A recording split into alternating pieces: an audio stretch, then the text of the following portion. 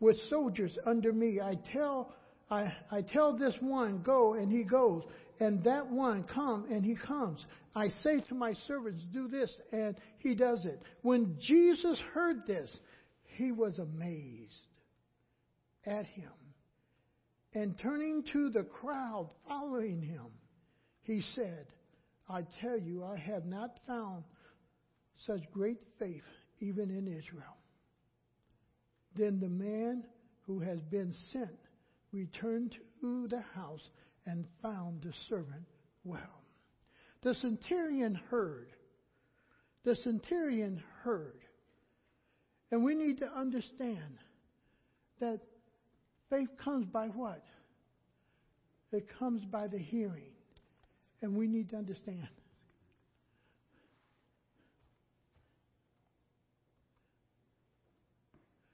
Is on.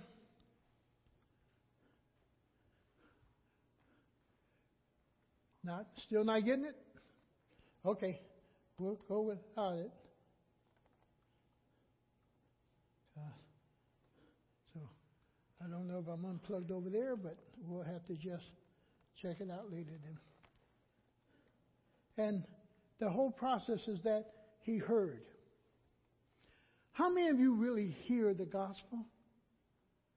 How many of you really hear the message of the Lord Jesus Christ? How many of you really hear it? And it says the centurion heard it. When you hear, you have to be willing to do something. And that is to listen. If you're not willing to listen, you're hearing a noise, but then you're not really hearing. And the whole process is for you and I to teach ourselves to listen. Not just hear the noise, but to listen. Go to Ecclesiastes chapter 5 and verse 1 with me real quick. He says, guard your steps when you go to the house of God. You know something? You need to guard your steps when you come into God's house. Sometimes you need to guard who you sit by. Why? Because that person will disturb you while you're trying to what? Listen to what? To the message. While you're trying to hear God's word, you'll have somebody always nudging on you or asking this question or doing this or doing that. They are a disturbance or a distraction to you hearing the word of God.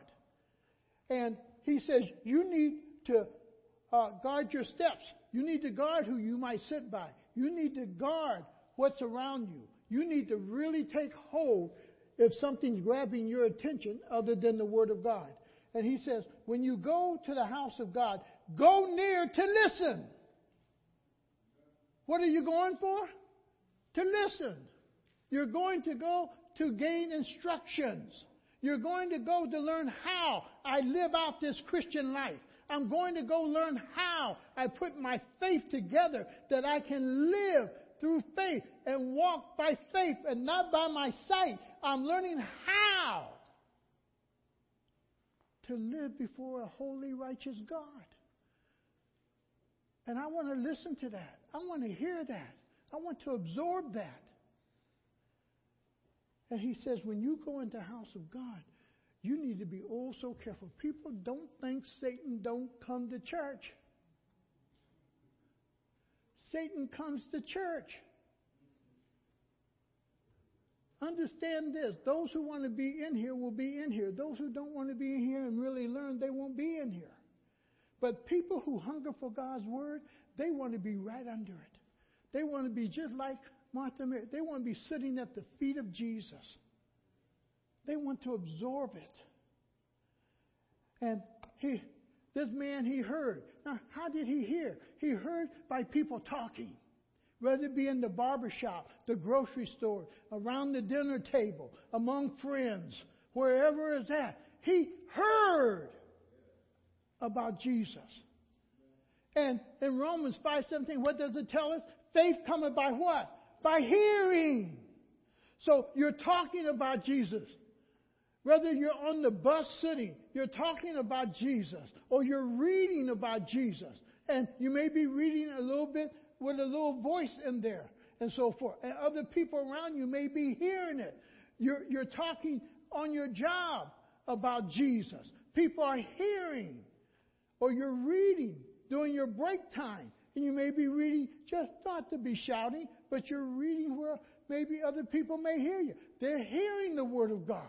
And the process, faith cometh by hearing. And somehow, by the miracles that Jesus have done, and by the things that Jesus have done, people are talking about it. And this centurion, he's out in the crowd. He's out there doing his job as a soldier and so forth. So he's hearing these things of Jesus. The second way is simply this. I learn a lot of things that I learned by reading the newspaper.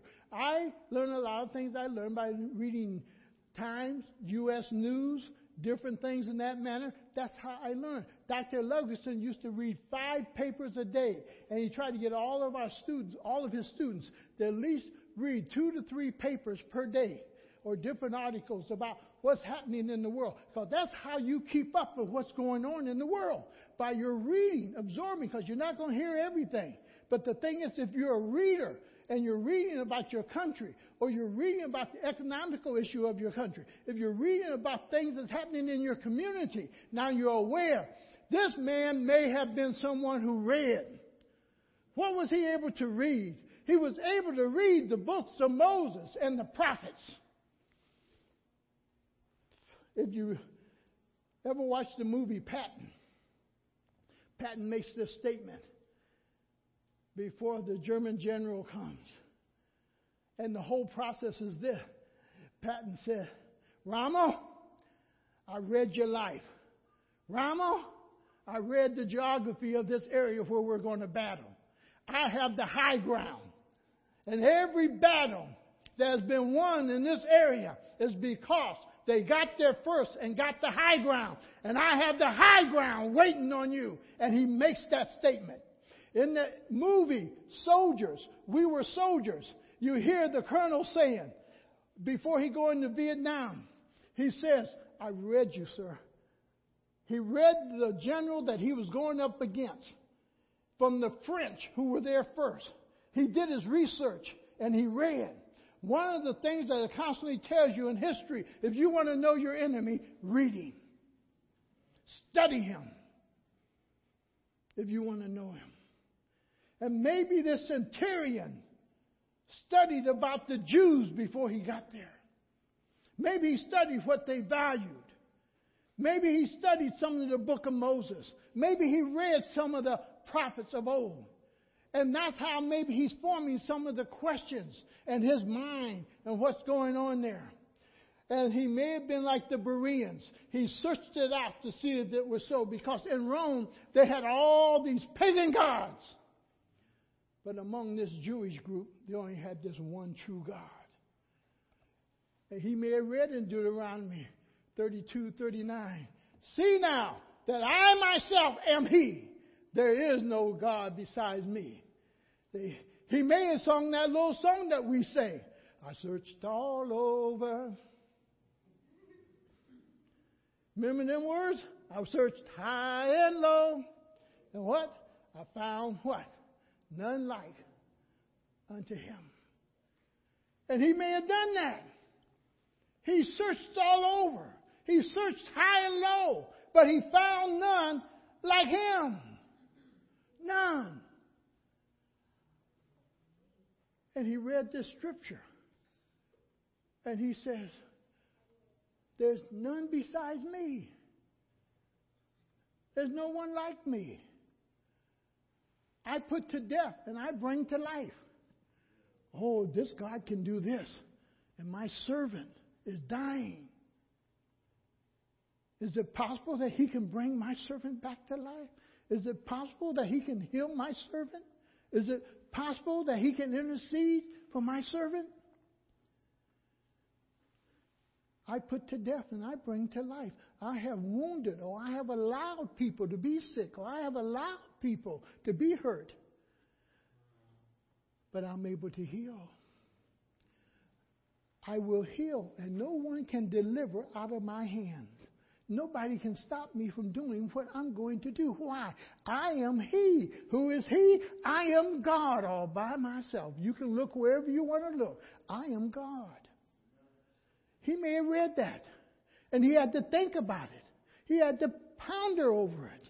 And he heard maybe in Psalms 33:9, for He spoke, and it came to be.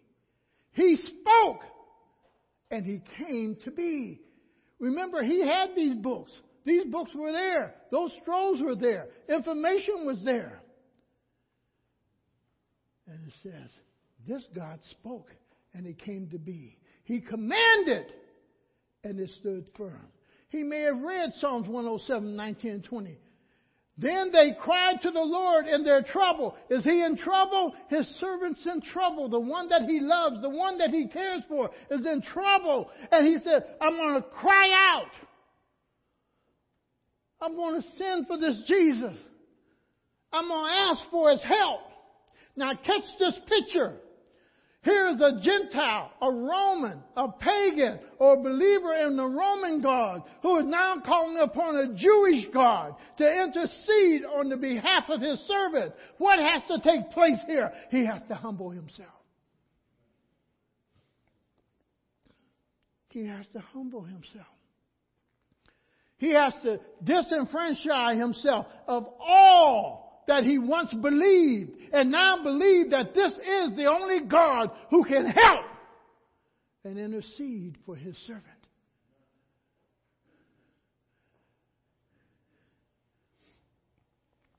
And it says, when you're in trouble, you cry out to the Lord. And He saved them from their what? Their diseases. He sent forth His word. Oh Lord, I'm not worthy you come under my roof, but you just speak the word. You think He could have got that from here? You think He could have read this and said, all this individual has to do, if he's really God, if he's really from God, all he has to do is just speak the word. That's all. He just got to speak the word, and my servant will be healed. He don't have to come to my, he just got to speak it. This man may have studied his so-called enemy and discovered they were not his enemy. He may have been reading and understood. These were some special people.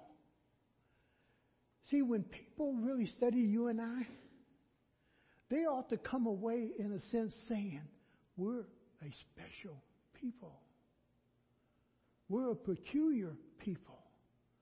We're a different people. Somehow people should see us differently. They should hear us speak differently. They should understand we love differently. We care differently than the world. We're not out to defraud anybody. We're not out to cheat anybody. We're not out to deceive anybody. But we're honest. We're a people of integrity. We're a people of holiness. We're a people of truth. They look at us and they say, oh, they're different. And he looked at the Jewish people. He studied them. And he's saying, something's different about these folks. Something's different about these folks.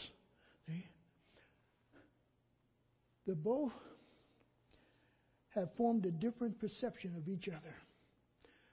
The Jewish elders who he asked to go and intercede for him. Now there's a reason why he asked. Remember, he's a centurion. He's an officer. He have 100 men up under him.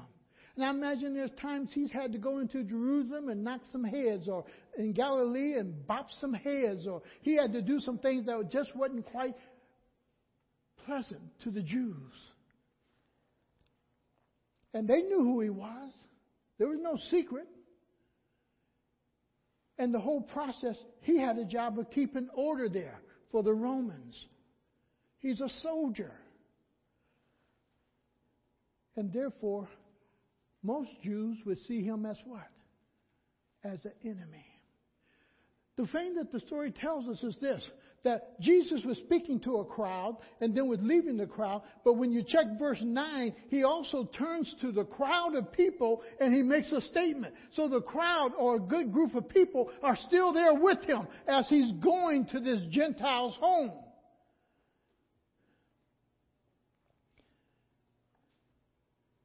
And he sends these Jewish individuals because what would it look like? Or how would it be perceived if he would go into that crowd? Would he disturb? Would he cause confusion? But he wanted to get his message to Jesus. And the way he chose to get his message there was simply by sending the Jewish elders. They went with the message, but they both perceived each other a little different. They saw him as somebody worthy and deserving. And they tell Jesus, he's worthy. He's deserving of this. Now, what makes it that you're worthy of salvation?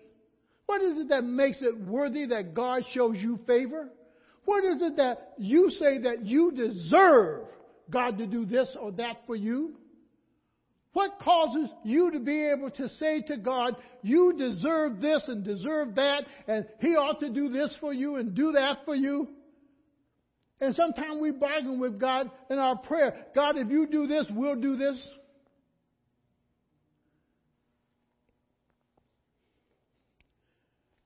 They see Him as worthy because of His actions. But He sees Himself as unworthy.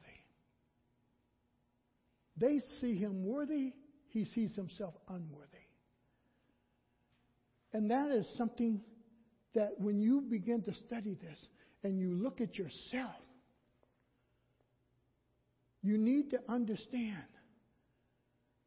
when a job evaluates you, what are they evaluating you on?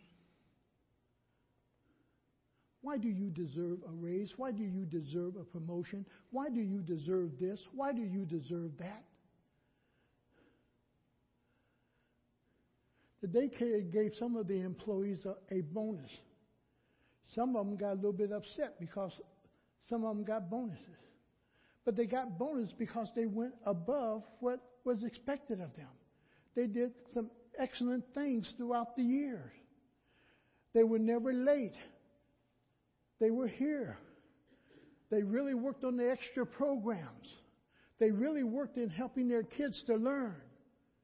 And the other ones got a little bit upset because they didn't get anything. Well, step up. It's that simple. Step up. Okay? And I think with Jesus, when He says of this man, He said he has great faith. Great faith. I imagine the apostles may have said, who's he talking to? Don't he know that's a Gentile? But because of the man's actions.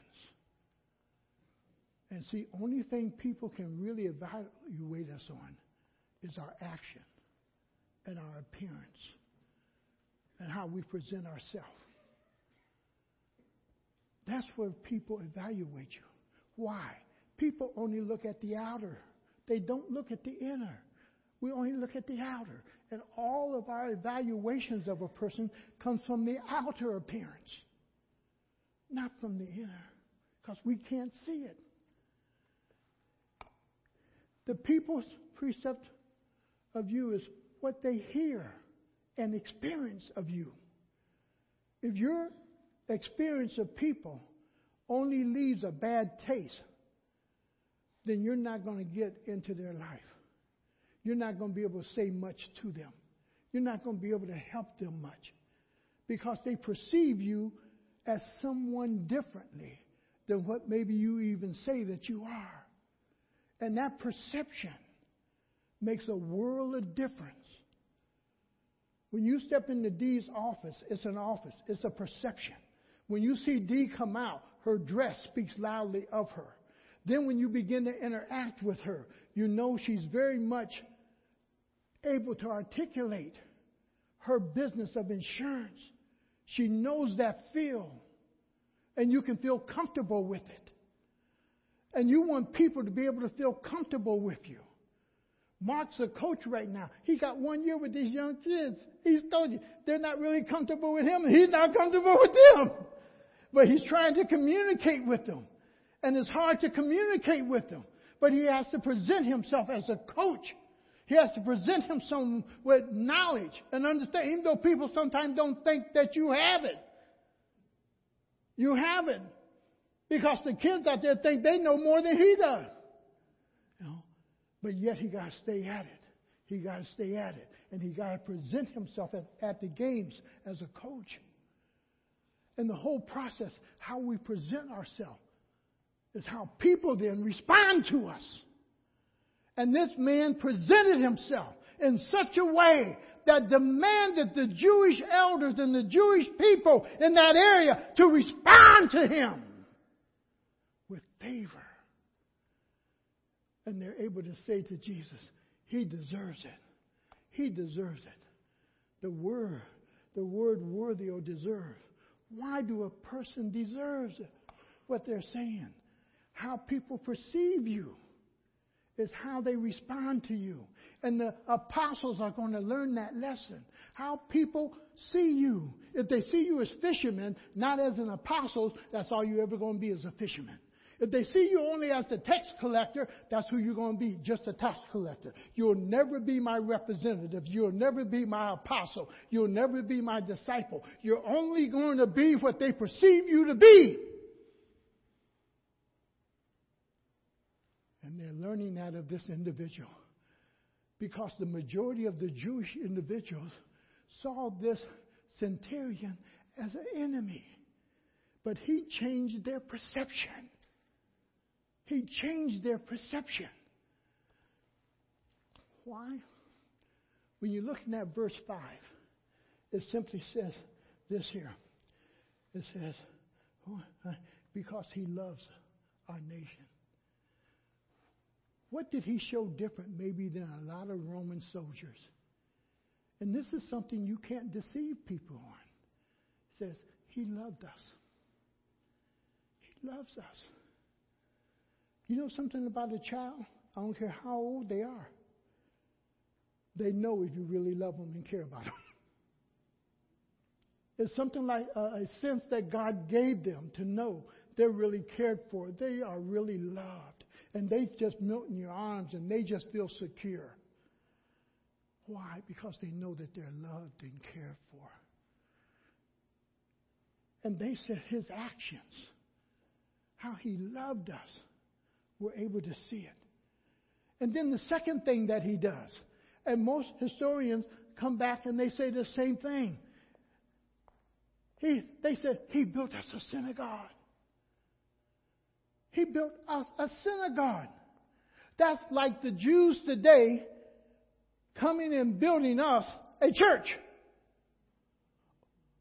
Or like, Christians going and building a mosque. And the thing that he does, he builds them a synagogue where they can worship, they can study, they can pray. But this is what takes the cake of it. Most likely, he paid for it all out of his own pocket. He paid for it. How many of us would pull it out of our pockets and pay for it? I can't think of the man from Lima, Ohio, getting older. Old Alliance man down in Lima who invented the plastic gas thing. But he built churches all over the world. His business, he learned how to take the silver back off of Kodak film. And that started his small business. And then it really boomed when he invented the plastic gas can. And he told the Lord at that time, I'll live on 100,000, and what all my business makes, I'll give to you. And he lived on the 100,000 and gave the millions to the Lord and did the work of the Lord with missions. He bought airplanes. He bought Bibles. He built churches. He built seminaries and colleges overseas. He did it.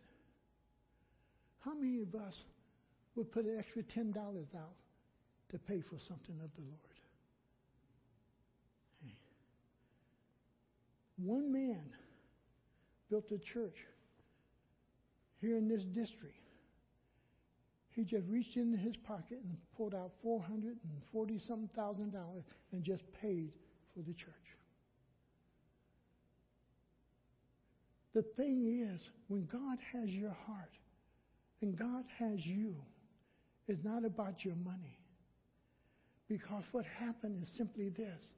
This man built, not for favor, because I think this man's heart has somehow been captivated by God.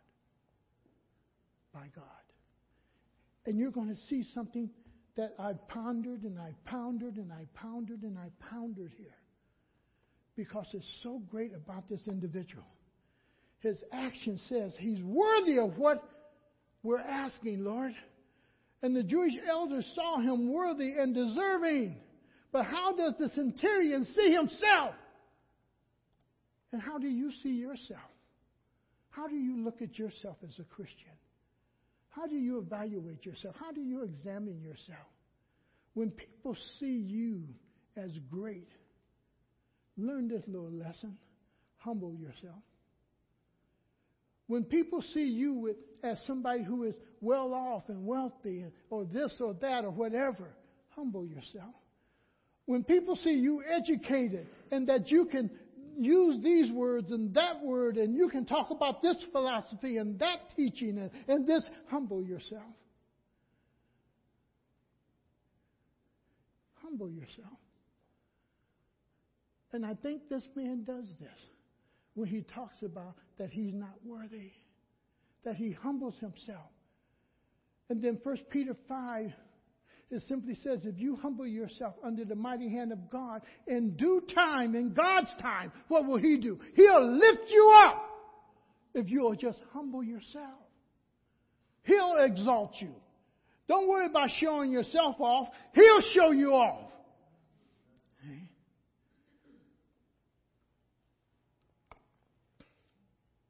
In verse 6, he says, I'm not deserving to have you come under my roof. I'm not deserving for you to come under my roof. And he makes that statement. And he says, so Jesus went with them. He was not far from the house when the centurion sent friends to say to him, Lord, don't trouble yourself, for I do not deserve to have you come under my roof. What's wrong with my neighborhood? Have you ever brought people into your neighborhood and you're a little bit embarrassed of your neighborhood? You're a little bit embarrassed how the houses might be falling down, how many houses are boarded up? Are you a little bit embarrassed because the cars done put the front yard all into mud and there's no grass? Are you a little bit embarrassed by what stands out on the corner and everything and the language that's going on? Are you a little bit embarrassed? And he says to this man, go tell Jesus, you don't need to come to my house.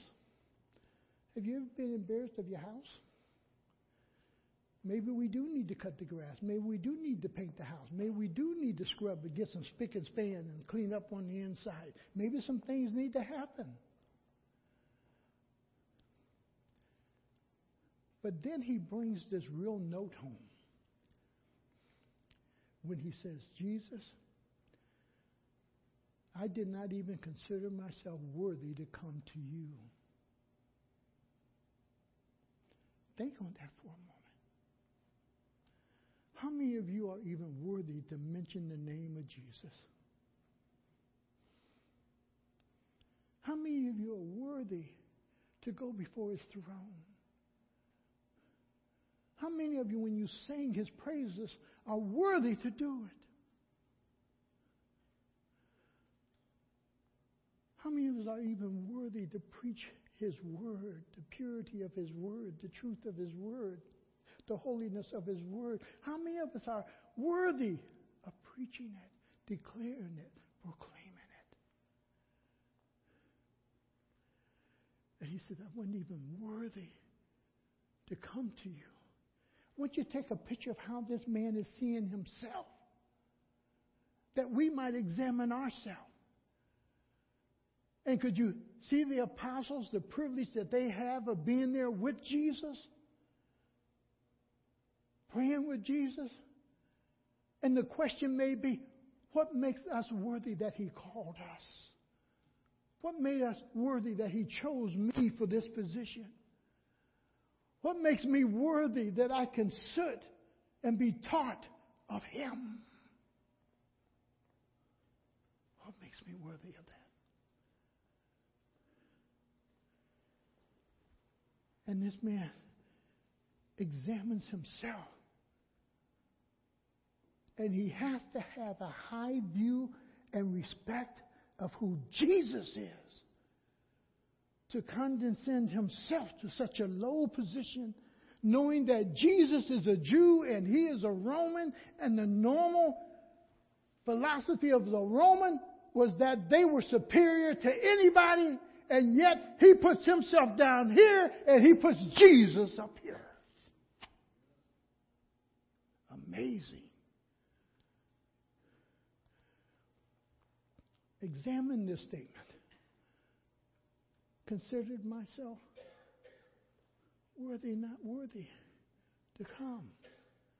In that verse 7, he simply says, that is why I did not even consider myself worthy to come to you. But say the word, and my servant will be healed. Just say the word. The centurion says, I know this about you, Jesus. And this is what he knew that even his apostles and disciples didn't understand at this point. If you just say the word, my servant will be healed. You don't have to come under my roof. You don't have to come into my neighborhood. You don't have to come into my house. You just speak the word. You just speak it. What he knew was this. The centurion knew, like himself, if he gave an order, he didn't have to be present for that order to be followed out. And he understood that about Jesus. You don't have to be present to see if the order is followed out because of who you are. You're sovereign. You have the authority. There's no higher authority. And you have authority over life and death. You have authority over all diseases. All you have to do is speak it, and my servant will be healed. My servant will be healed if you speak it. Then verse 9, Jesus makes this profound statement. And it is profound. He simply says, when Jesus heard this, he was amazed. Now, not often you find in Scripture where Jesus is amazed. There's only 2 or 3 other spots. But it said, Jesus was amazed at what he was hearing from this individual. He was amazed at how this person's faith had gathered. And he's walking by faith, not by sight.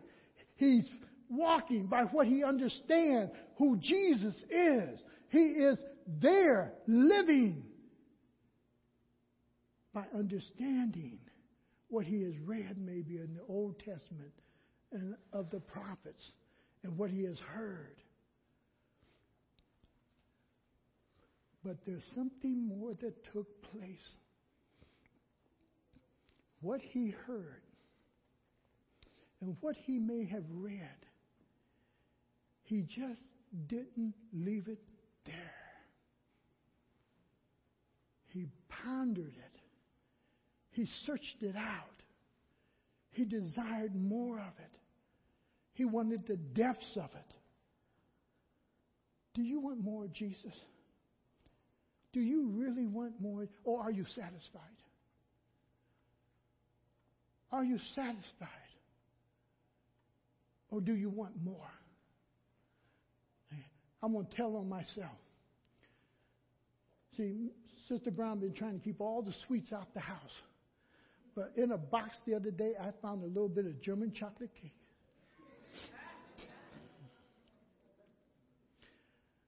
But I controlled myself. Because they were cut about 1.5 inches by about 2. And what I did, I took a knife and cut it in half. I remember what Miss Parkman told me. You can have it, just can't have as much. See? So I just cut me a little piece off. See? Got it out of there, ate it, cleaned up all the evidence before she got home, stuck it back in the box. And then I told Mark, when you go over, you're going to see a little piece missed. I'm the one who cut that out. But you don't say nothing. See, so this is my own confession time, you see. But the whole process, just desiring, just wanting. Do you want more of Jesus? Have you tasted Him and want more? For the psalm says, taste and see how good He is. Does He make your sloth kind of work? Does He give you an appetite for Himself? Does He cause you to be thirsty for Himself? Is it that you can come and you can spend and you can read and you can think on Jesus all day long?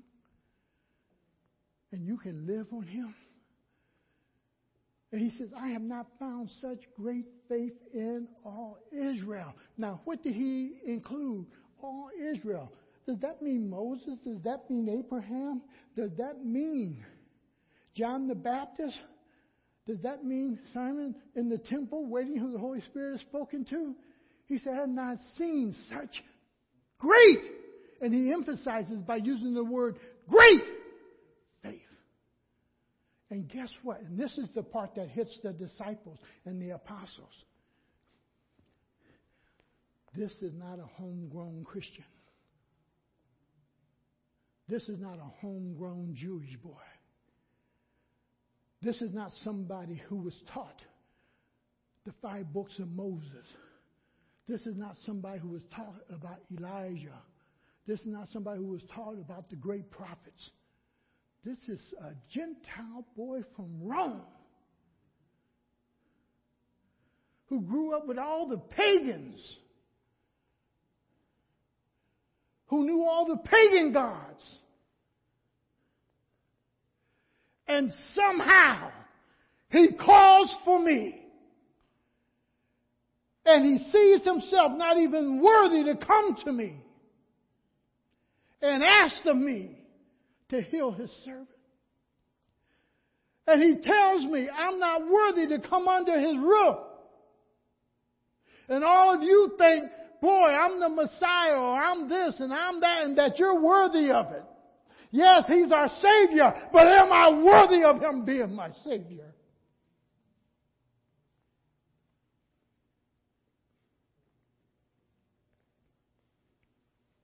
Some of us have been homegrown. We've grown up around Christianity all our life. We've heard it all our life. But we don't have the faith of this Roman boy. To believe that Jesus would just speak the word and that would be it. And He takes it to another depth. It's amazing. What's so amazing about this man? The gospel is not simple. When you simplify the gospel and you want to make it simple, you bring God and everything about God down, when everything about God is profound and holy and amazing and wonderful. He is up here, not down here. The church has kept such a low threshold because we want everybody in and everybody understanding it. And everybody this, that we keep it on a watered down level. No. Good medicine comes in its full portion of strength. And he simply says, when we keep this simplicity, the church has walked away from its profoundness, its profundity. It walks away from how great this gospel really is.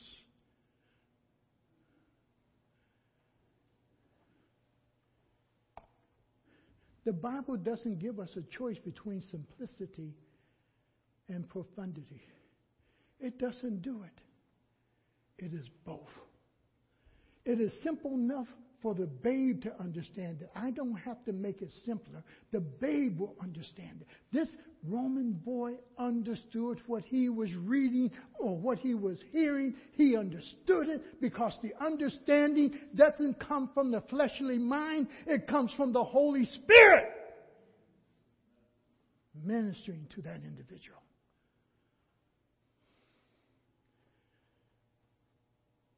It is both simple, but everyone can understand it, even a Gentile. Yet so profound that none can fully know its depths. And therefore we have in 2 Peter 3:18, he uses the thing that you are to grow in the grace and the knowledge of our Lord and Savior Jesus Christ. And what it is saying is simply this here. You just keep on growing. Keep on growing. Keep on growing. You never can outgrow the Scriptures. You can never outgrow God. You can never outgrow the Holy Spirit. You are constantly growing, growing, growing in the Lord. A couple of weeks ago, I was asking myself this question.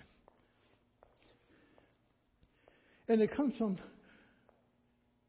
thinking of the Jehovah's Witnesses. It comes from thinking of the Mormon philosophy. It comes from thinking of different philosophies and so forth. And I ask myself this question. Can God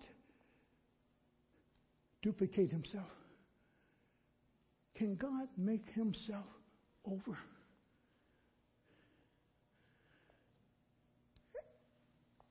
He can't.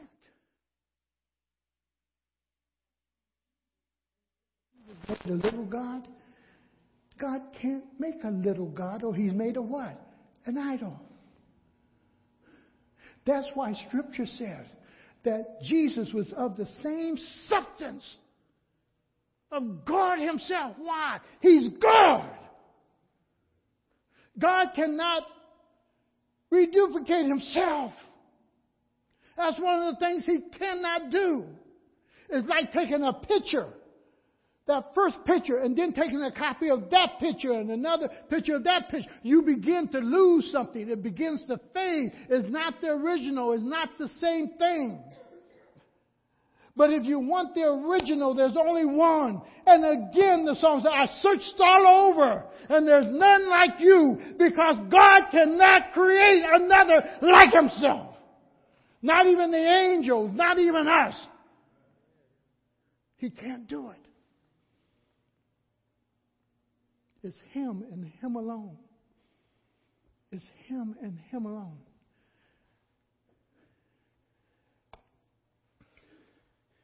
When you look at John 16, let's go to it real quick and we'll close out here.